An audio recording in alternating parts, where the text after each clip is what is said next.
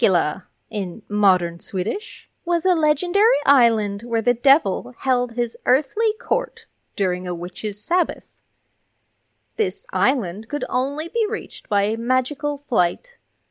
It was described as a delicate, large meadow, whereof you can see no end.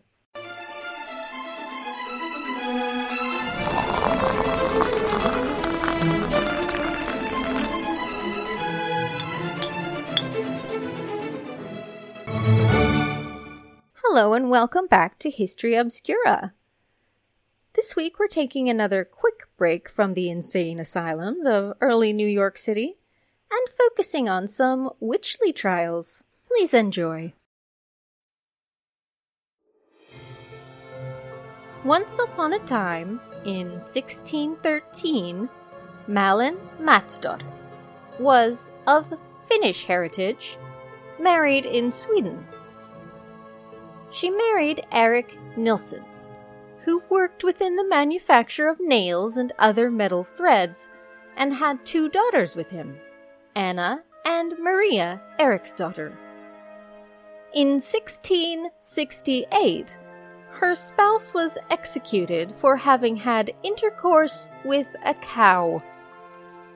He had been reported by their eldest daughter, Anna, at that time 13 years old, who reported him after the sisters had been brought home after having run away from home because of the beatings of their father, after which their father ordered their mother to beat them again.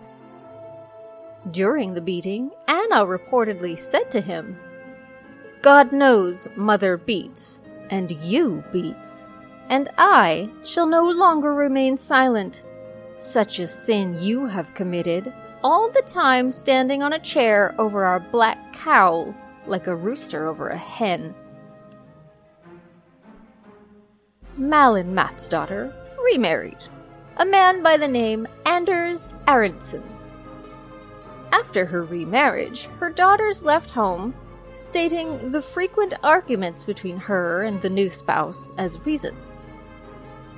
Very little is known about Malin Matsdotter, other than fragments that came forward during her trial, which was also not very much. Her profession is unknown. She's mentioned to have been active as a midwife at one occasion, but it's not known whether it was her regular profession. Though described as poor, in 1676 she owned her own house in Mariaberget in Stockholm, and she'd been hired as a midwife by Anna Zippel. But there's no information that she was a professional midwife, and she's not referred to as such in her court proceedings. In fact, in court protocol, she's referred to by the sobriquet Rumper Malin. The meaning of the word rumper is unknown, but it is similar to the term rumpox, which was a contemporary pejorative used for stupid people. Since 1668, a national witch hunt raged through Sweden, since the accusation of Marit Jonsdotter by Gertrude Svensdotter in Dalarna, resulting in the establishment of witch commissions around the nation and execution of about 280 people accused of abducting children to the witches' Sabbath of Satan in Blockula, and often judged upon the testimonies of children. The Swedish witch frenzy reached its peak with the Torsacker witch trials in 1675 and reached the capital of Stockholm the same year with the Gavelboy, which led to a witch trial in the congregation of Katarina Church, known as the Katarina Witch Trial. Children and teenagers of the Katarina parish started to follow the example of the Gavelboy by pointing out women for abducting them to Satan. The trial began in July 1676, when Malin Matsdotter was reported for witchcraft by her 19-year-old daughter, Maria, Eric's daughter. Her reported statement went as follows. The true daughter of Rumpauer Malin, Maria, Eric's daughter, age 19, were called upon and confessed that she had the same night been abducted by Anna, wife of Satan, who sells beer at Del Arzo, to whom she had been lost at games by her mother. Thereafter she began to take her every night to Blockula. Malin Mansdaughter was questioned and cautioned to tell the truth. She was thoroughly questioned regarding her religious instruction. When asked to recite the Creed, she answered that she could not bother to read and barely knew the Lord's Prayer. Her language difficulties attracted attention when she had difficulty reading the prayers the court instructed her to. She did not know them herself, and even had trouble repeating them when they were read to her. The court noted that she hesitated in a suspicious way when she was to repeat the prayers word by word. The fact that she had trouble reading was in fact uncommon in 17th century Stockholm, since the Swedish Church Ordinance of 1571, every citizen, regardless of class or sex, was by law required to be able to read, so that they may be able to read the Bible. The fact that she seems to have preferred Finnish was not considered strange by the court, as the capital had a great Finnish minority from the nearby province who even had their own congregation.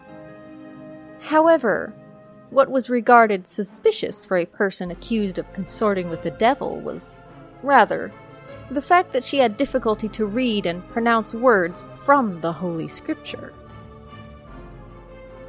Her daughter Maria testified that Malin took both her and several children to Satan in Blockula, and that Satan himself, the mean one, appeared in court, long, black and with horns, standing by her mother, holding her skirt and whispering in her ear never to confess. Malin was ordered by the court to fall on her knees and pray to be able to confess, and after having obeyed, her daughter stated that she could no longer see the devil. 10-year-old boy Matthias Wallendorf and 7-year-old girl Margrethe Jorensdottir both testified to have been abducted by Malin to Blockula, and they supported Maria Eriksdotter in her words that Satan appeared behind Malin, cautioning her not to confess.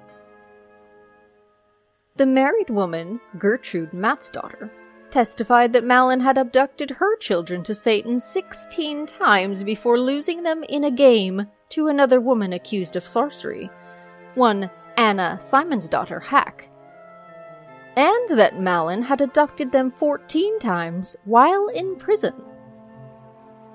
The children of Gertrude Matsdotter testified that they had been beaten by Malin to prevent them from testifying, and Gertrude testified that she had seen her children endure fits while being supernaturally beaten by Malin from prison, and that she would rather see them die than suffer, and that she would kill Malin herself if she was not executed.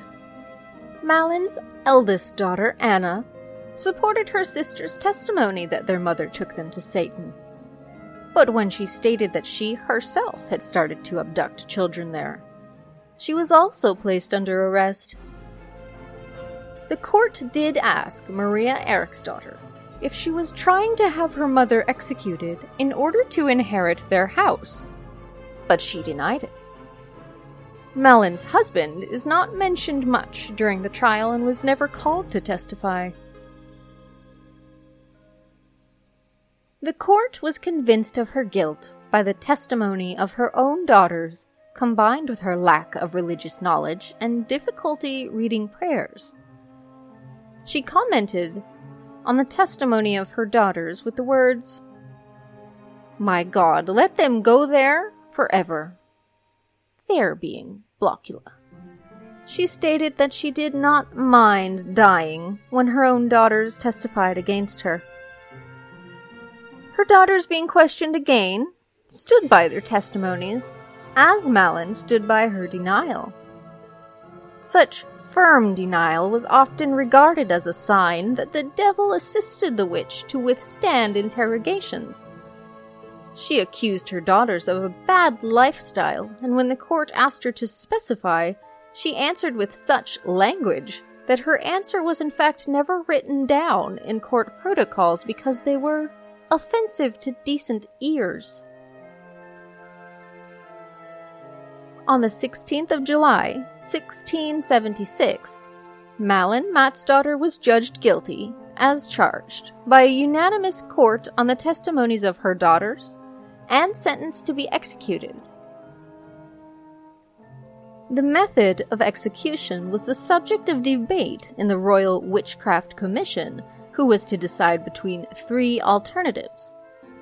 The first was customary execution by decapitation, followed by public burning of the corpse. The second was that she would be subjected to torture prior to the first alternative, and the third option was that she would be executed by being burned alive. The last alternative was given a majority vote. The clerical commissioner, Carolinus, stated in his vote that the honor of God should be regarded before the personal pain of Malin, and that she should be given a taste of what was awaiting her in hell after having seduced so many souls to Satan.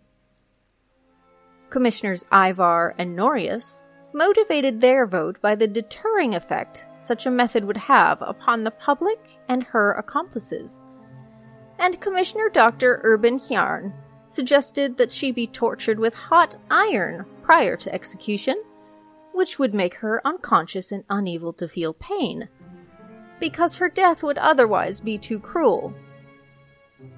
The suggestion was revoked, with the view, expressed by a priest, that the honor of the name of God was more important than Malin's personal experiences. She was instead to be given a bag of gunpowder secured around her neck to make death quicker. Because the court was convinced of her guilt, her refusal to admit guilt made her position worse in the eyes of the court. One suggestion was that, at the place of execution, she would be given a last chance to confess her sin. If she did so, she would be decapitated before being burned. Malin Matsdottir, as it were, was the only person of almost 300 people executed during the great Swedish witch hunt of 1668 to 1676 to be executed by being burned alive instead of by decapitation. The execution was performed in the square of Hotorget in Stockholm, the 5th of August, 1676.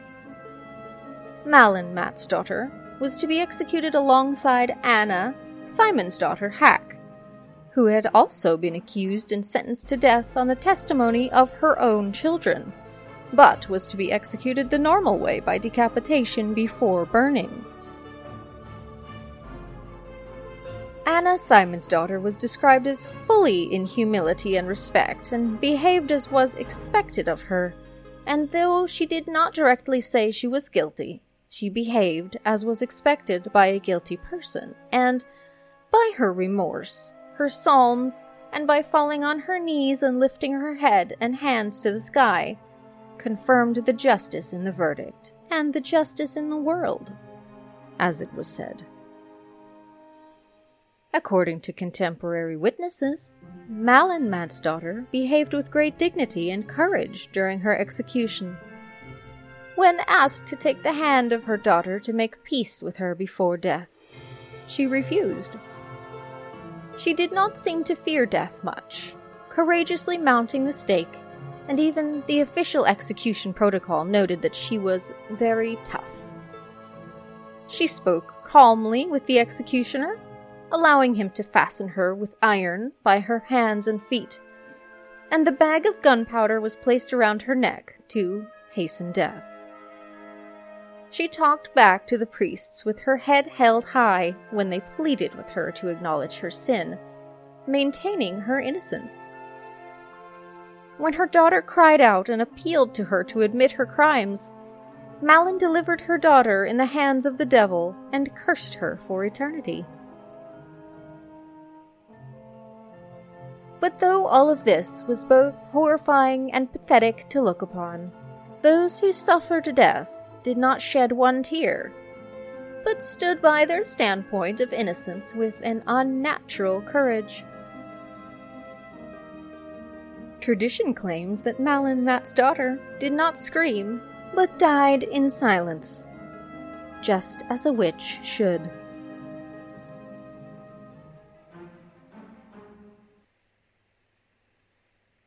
Thank you for listening.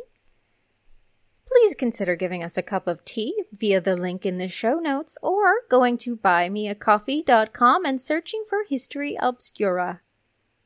I'll talk to you next week. Good night.